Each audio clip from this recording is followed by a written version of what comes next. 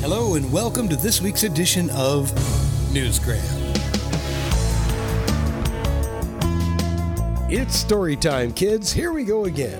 Are you ready to solve a mystery? Why not? Let's have some fun. You know, from time to time here on Newsgram, we like to take a moment and wander down the magical path of childhood wonderments. Today, the path leads from the city to the suburbs, where we find Gracie and her dog Sniggles, who's wearing a very smart top hat. They just moved out of the city, and they're all set to explore their new home in Teresa Hills' The Wildly Whimsical Tales of Gracie and Sniggles, The Mystery of the Blue Goo. In Mystery of the Blue Goo, they have to get to 555 Honeycomb Hive to get little Bumble, a little bee who has accidentally been turned blue and is not accepted by the queen in the hive because he's not the same color as all of the other bees in her hive. So they figure out what the mystery of the Blue Goo is. That's Teresa, and she has created Gracie, Sniggles, and all the other friends that they make in their new home. There's a crow named Bob, Lucy the pink cat, Ziggy the squirrel, and of course, Bumble the little bee, who has somehow been painted blue by Mr. Finkelstein. They're fun characters, and like all great children's books, this one comes with a message. Gracie and her friends remind us the importance of kindness, acceptance, and friendship.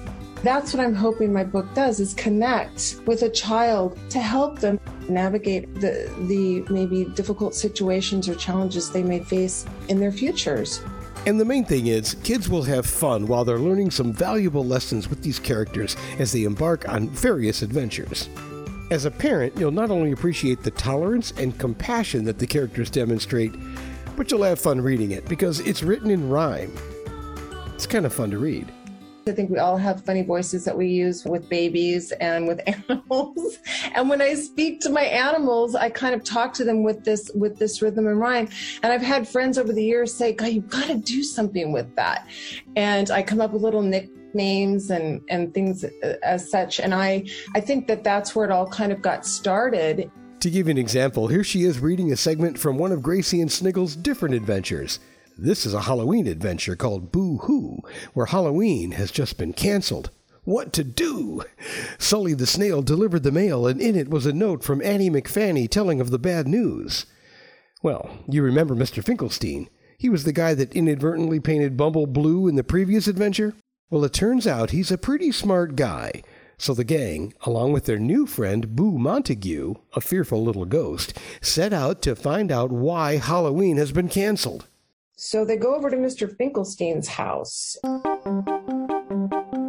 Gracie pulled the rope that opened the gate, and they all walked in, except Boo, who cautiously drifted behind. Mr. Finkelstein was unaware that they were there. He was busy making something utterly, unbelievably fantastical. Clickety-clack, whippity-womp, tickety-tap, ting! Mr. Finkelstein, we're in a bit of a pickle, Gracie called out. I wish I had a nickel every time somebody was in a pickle. What can I do to help you? Mr. Finkelstein inquired. Like the whiz that Gracie is, she quizzed. Do you know an Annie McFanny? With a smile, he replied, I haven't heard that name since the last harvest moon 13 years ago. Gracie turned to Sniggles and mumbled, 13 years ago? That's a bit of a coinkydink, don't you think? Sniggles nodded. Mr. Finkelstein spotted Boo. Boo Montague, is that you? Why, I know your great-grandfather Stu. Boo grinned. You do? Yes, I do. It's nice to meet you, Boo. Gracie jumped in. This came by snail mail today. She handed Mr. Finkelstein the announcement. He opened it up to read. Gracie asked, How can Annie McFanny cancel Halloween, Mr. Finkelstein? Because she's a witch with a wart who wears a pointed hat and has a black cat. She has a spider who loves apple cider, and she zooms on a broom in front of the moon. For many moons, she was seen every Halloween until 13 years ago, at the last Halloween hullabaloo. That's the last time anyone saw Annie McFanny. This wasn't good because everyone understood that when she flew on her broom in front of the moon, trick or treat would safely resume. So there you go. You can solve the mystery of the blue goo and then head on down to Scaredy Pants Path. It's over there by Fairy's Forest. and then onward to Trick or Treat Trail while you search for Creepy Street.